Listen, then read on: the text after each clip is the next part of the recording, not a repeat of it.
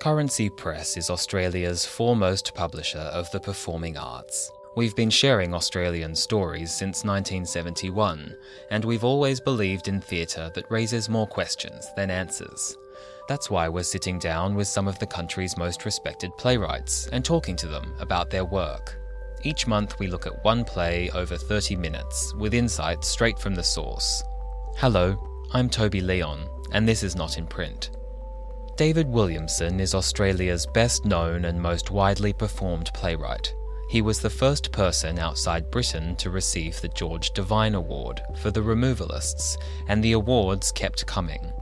They include 12 Augie Awards, 5 Australian Film Institute Awards for Best Screenplay, and in 1996, the United Nations Association of Australian Media Peace Award. In 2005, he was awarded the Richard Lane Award for services to the Australian Writers Guild. David has also received 4 honorary doctorates and been made an Officer of the Order of Australia. His prodigious output for the stage includes The Removalists, The Department, The Club, Travelling North, Emerald City, Brilliant Lies, Dead White Males, and the classic we're here to talk about today, Don's Party. It's election night, 1969. Don and Kath hope that there will be a change of government, and they give a party to watch the results. But as the tide turns against Labor, the good cheer palls, and the faded ideals and disappointed hopes of the characters begin to reveal themselves. Williamson's brilliant satire examines a society on the threshold of emerging from a generation of comfortable, conservative, political and social values. David, thank you for joining me to talk about Don's Party. And for those who aren't fully aware of the broader socio-political context in which the play is set, I'd just like to quickly run through it. On the eve of the election in 1969, Labor had been in opposition for 20 years, but the social and political climate in Australia was beginning to shift, and Gough Whitlam, leader of the Labor Party at the time, called for quite radical change, wanting to reform the country's health service, lower the cost of housing, expand social services, abolish conscription, and pull Australian troops out of Vietnam and Malaysia. His appeal, as H.G. Kippax puts it, was to the suburbs, to the middle-class family man, and above all to the one voter in every 4 who was 30 or under. But Labor didn't win that night. Tell us what happened and why it was so devastating for Labor supporters. Well, after 20 years of Conservative rule, the latter part of which took in the Vietnam War, which many of my political persuasion felt was an unnecessary and unjust and very bloody war. There was a lot of social unrest at that time, and a sense of a feeling that Australia needed to be a fairer, more just place. And of course, it nearly did happen. The early results showed quite a big swing to Labor. Everyone was jubilant, but as the night wore on, the later votes drifted in. The postal votes always favour the Conservatives, or did at that time, because, as Don says, they got more money to travel. And the early leads slowly whittled away, and we were back with another 3 years of Conservative government.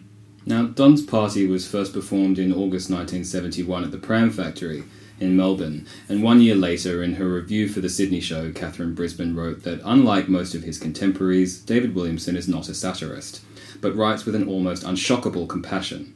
This motley group of people at the watershed of middle age have an inevitability, and not a defeat, but a reconciliation to age. The voting counts, which crackle from the television through the evening, capture in a single image the author's compassionate view of these friends. He shares with them their hopes, their fiery facade, their faded radicalism. Now, you were obviously writing the play in the aftermath of the 1969 election, and I'd like to hear about how your own real-life experiences of that election infused themselves within the story that you created. I'd have to say Don's Party is uncomfortably accurate, because friends of mine recognise themselves in it, and some were very pleased, some were not. It wasn't just that election night party. There was a state election just preceding that, and election night parties were part of our psyche. So I drew events from several parties, that I'd been to, and of course added a reasonable dollop of theatrical contrivance and imagination. But the substance of the play and the characterizations were quite accurate. My experience did enter into the making of that play in quite a substantial way. Let's talk about the men. Don, Mal, Mac and Cooley all met at university. And at the beginning of part 2, Cooley tells the tale of how they met. But it's already late in the evening and his remembrance is not particularly flattering. So I'd like to hear in more detail how you imagined the early days of their friendship. Well, look, the early days were exuberant. So alcohol, women, and then studies, a bad last, were the priorities. You went to university then to have a great time. Now, today the competition is so cutthroat that you go to university to cram yourself full of qualifications that may get you an entry into a much more competitive job market. In those days, we didn't need to worry. If you got a university degree of any kind, 5 employers would be begging you to work for them. So the object wasn't to get honours or anything like that. It was to get a gentleman's degree, which was described as passing with the least effort, the most fun, and going closest to failing and still getting through. That was, if you did that, you'd succeeded in university life. So the attitudes were a little different. But to enjoy yourself was the criteria, and to go down to the pub, to drink a lot, to leer at women, to try and pick them up unsuccessfully. It was all part of that camaraderie, and we weren't going to get too fussed by education. What I love about this play is that you always turn things on the head. I mean, you do in all of your work, really. Kath makes it pretty clear that the romanticised notions of self that Don and Mal had are actually rather pathetic, because the good old days weren't so good, really. She says, oh, they were great days, great bloody days, weren't they? Then why the hell did I have to put you on an invalid's diet because you had ulcers at the age of 25, because you couldn't fucking well cope with your job or anything else for that matter? And why did I have to cook all your meals and wash all your clothes, eh? Because your little mummy hadn't told you that there's a fucking great world full of people out there that don't give a stuff about little Donnie Henderson, boy wonder, prematurely retired. Yes, well, the women were pretty fed up with us. Our fantasies of greatness didn't eventuate by and large, and we had to fit into a real world at last. The university wasn't a real world. It was, as I say, a world of drinking, boozing, trying to pick up women, and a little bit of study. Most of us were bright enough to get through without killing ourselves. But beyond the privileged boundaries of the university, there was a world out there. It wasn't nearly as competitive as the contemporary world, but it had enough reality that the easy assumptions that we were going to be superstars were quickly brought to heel. And I wonder about the kind of reverberations of that crash and the possible fear that one might feel of not being up to scratch after having thought that they were going to be this godlike figure in their own world. John Clark, the artistic director of NIDA for 35 years, he wrote the preface to Don's Party, and he included a quote from then Minister for Transport and Shipping, Peter Nixon. "Today's radicals are tomorrow's conservatives. The change comes when a man marries, has children, and takes on responsibility." Do you think that responsibility makes us conservative? Is that part and parcel? I think in Don's Party, incipient signs of conservatism leak into the atmosphere later in the night when Mel has an outburst about how unjust it is that his neighbour, who's a plumber, has a swimming pool, a big swimming pool, and he doesn't. In other words, in the material world, someone is doing a lot better than he is. So in that sense, yes, the need for money is now a reality of life, particularly when he's had 4 kids. And these people, in truth, when I wrote it, were only 28, 29, something like that. I said they were early 30s, but when I work out the timescale, they were more like 28, 29. Another huge change from then to now is the age of marriage. It was very rare for a woman not to be married over the age of 21, and it was rare for a man not to be married by 23 or 24. I was married at 23 to a wife of 20. My friend who I based Mel on was 22 and married someone who was 19. They had 4 children by the time he was, I think, 28. Wow. So the economic responsibility hit you a lot harder. There was no waiting around to find oneself, as my children are still trying to find themselves. All my friends' children are still trying to find themselves in their 30s. Well, we had no time for that. We had families very early on, and the realities of having to earn an income. You couldn't live with mum and dad, as many of our younger generations do now. You couldn't postpone life. You couldn't indefinitely put off a family, as happens now, because the social norms were so strong that marriage happened young. Economic responsibility was very quickly thrust upon you, and was part of the reason for the ulcers and the anxiety. How do you earn enough money at the age of 28 to cope with 4 kids and the social aspirations of parents who might want to put them into private schools? So it was a lot different in those days, and the tensions were a lot higher. And you came up against life far more quickly than today's youth come up against life. And I wonder whether or not you noticed, it certainly seems like you did, especially in the comedic aspects of the play, the fact that these adults are still behaving like adolescents in many ways. There's a kind of a break there, or a gap there in their ability to actually move past their adolescence or their young adulthood that perhaps they didn't get time to do. Well, no. Certainly they're behaving like adolescents in certain ways, but in other ways they're acting like realistic adults. What about the pornographic objects? Is that the sort of thing that just would have happened at a party at the time? Would the men have done things like that? Yes, it would have. I mean, 1969 was a year before Germaine Greer wrote her seminal The Female Eunuch, which raised the consciousness of Australian women to the point where they started to become openly rebellious at the male assumption that they could exhibit sexist behaviour whenever they wanted to. So 1969 wasn't yet at the point where women felt they could strongly object to male sexist behaviour, and they were supposed to find it amusing, which they don't in Don's Party when the pornographic objects come in. So the women are already starting to fester, and towards the end of the evening Jenny lets loose with her feelings about her husband. So there's a lot of dissatisfaction with the norms of the time. Early marriage, lots of children, women not going on to careers or finding it difficult to go on to careers. There was a lot of festering tensions starting to arise, but they hadn't been articulated yet by the feminist movement to any great degree. Right. Well, let's talk about the women and actually expand it out a little bit further to begin with.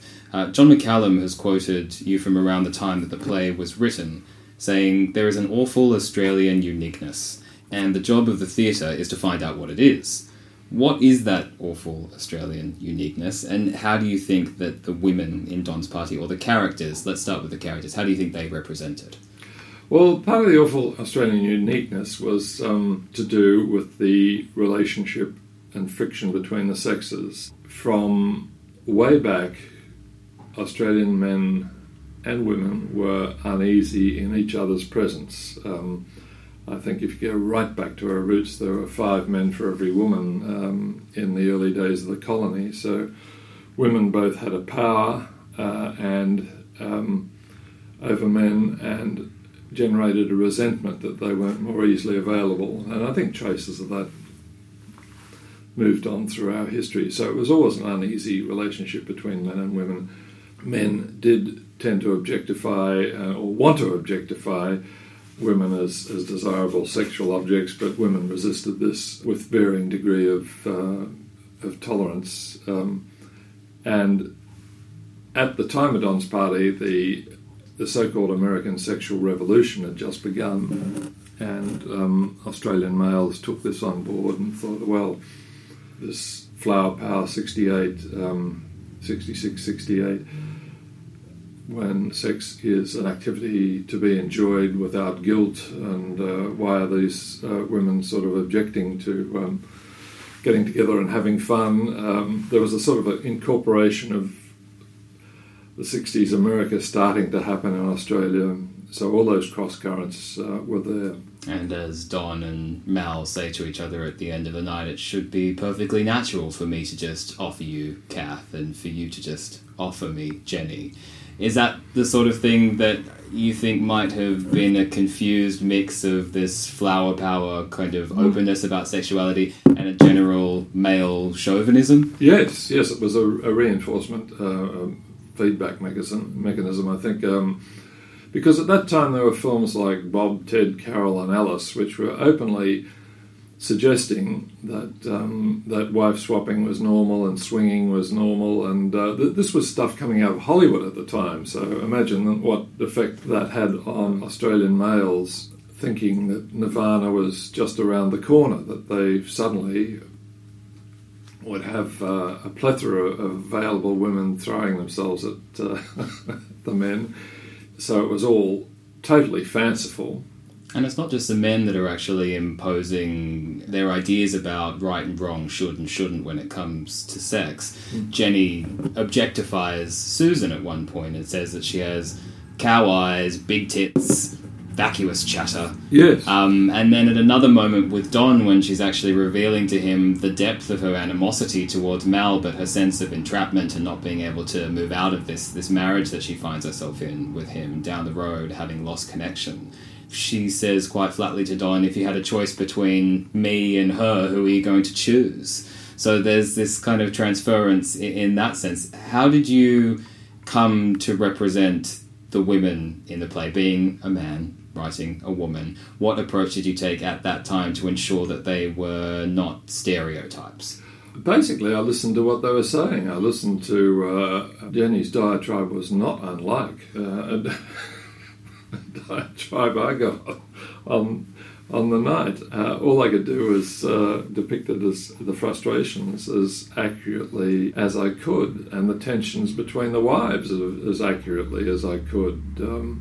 Basically, Jenny and Kath don't like each other for moralistic reasons that are nothing to do with sex. Kath believes that Mal and Jenny don't live within their means and are far too lavish with their presents to their kids, and then they borrow money from them and are even more lavish with it. So she's very... there are a lot of tensions about lifestyle as well as sex. And their sense of entrapment is, in a funny way, imposed upon them, but also self-imposed. I mean, Jenny is clearly an incredibly intelligent woman.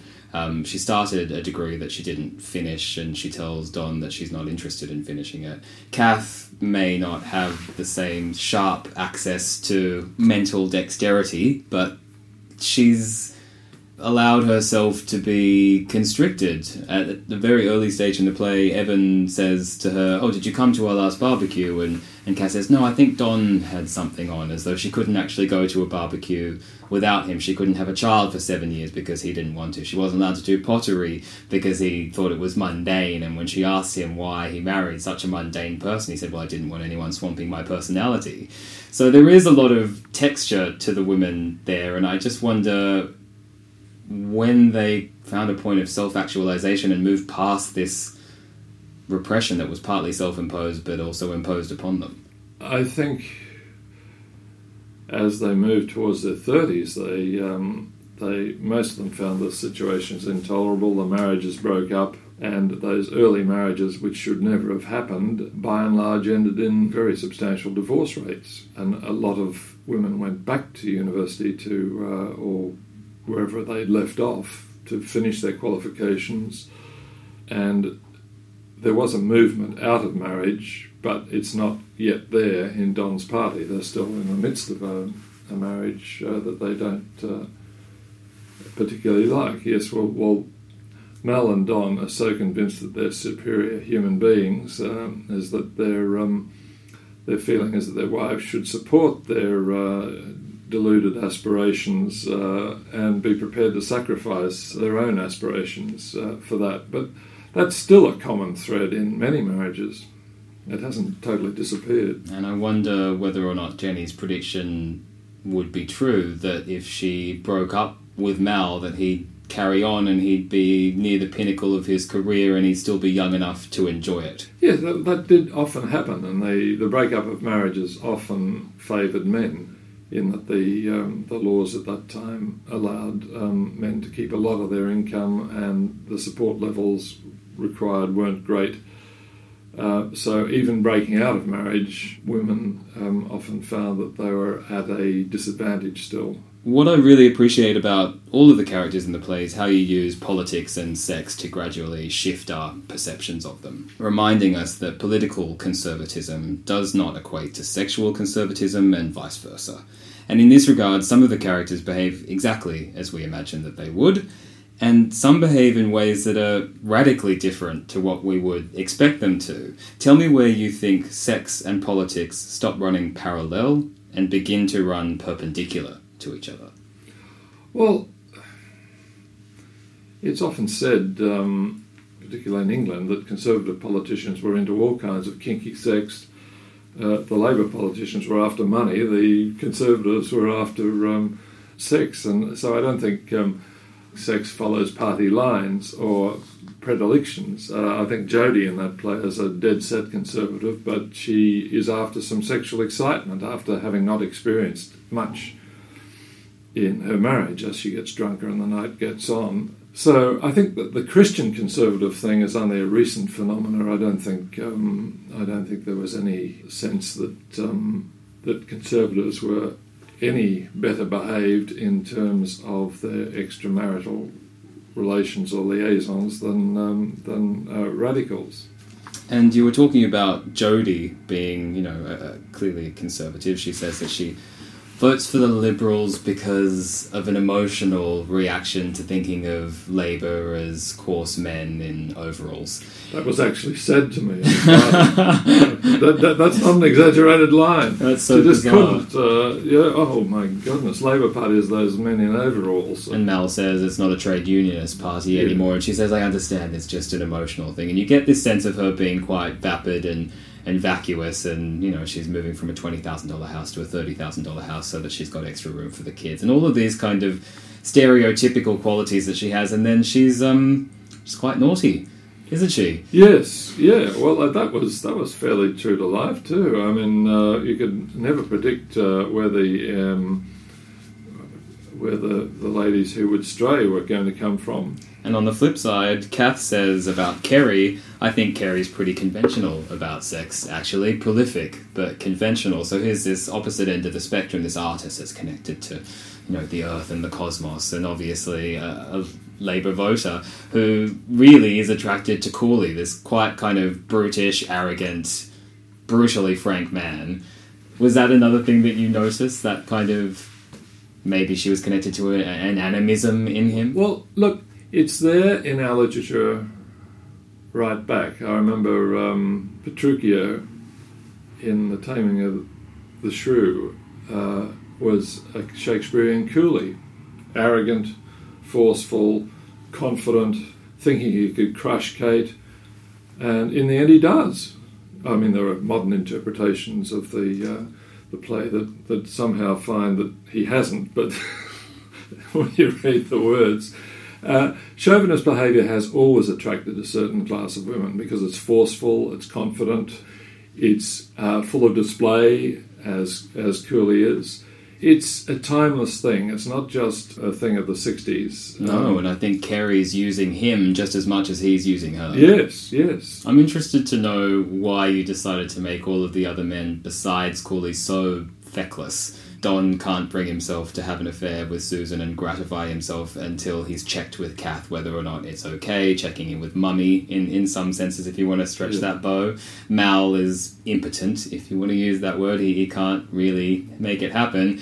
And Mac falls asleep when he has an opportunity with Jodie, and Evan, I think, is pretty clear, and Simon as well. But what was that about? Well, there was a lot of male bravado. Being sexually potent was a necessary status symbol amongst your fellow males. So there was always a striving to depict yourself as highly desirable and successful with women. Often the reality didn't live up to the stereotype, and And all Mel's friends, including his wife, know he's hopeless and that he's so repulsive that most women would run a mile from him, but he still has to do this facade of the great seducer. And being successful with women was almost on top of the status hierarchy of what you had to be a male in those days. And I think in many ways it's not terribly different.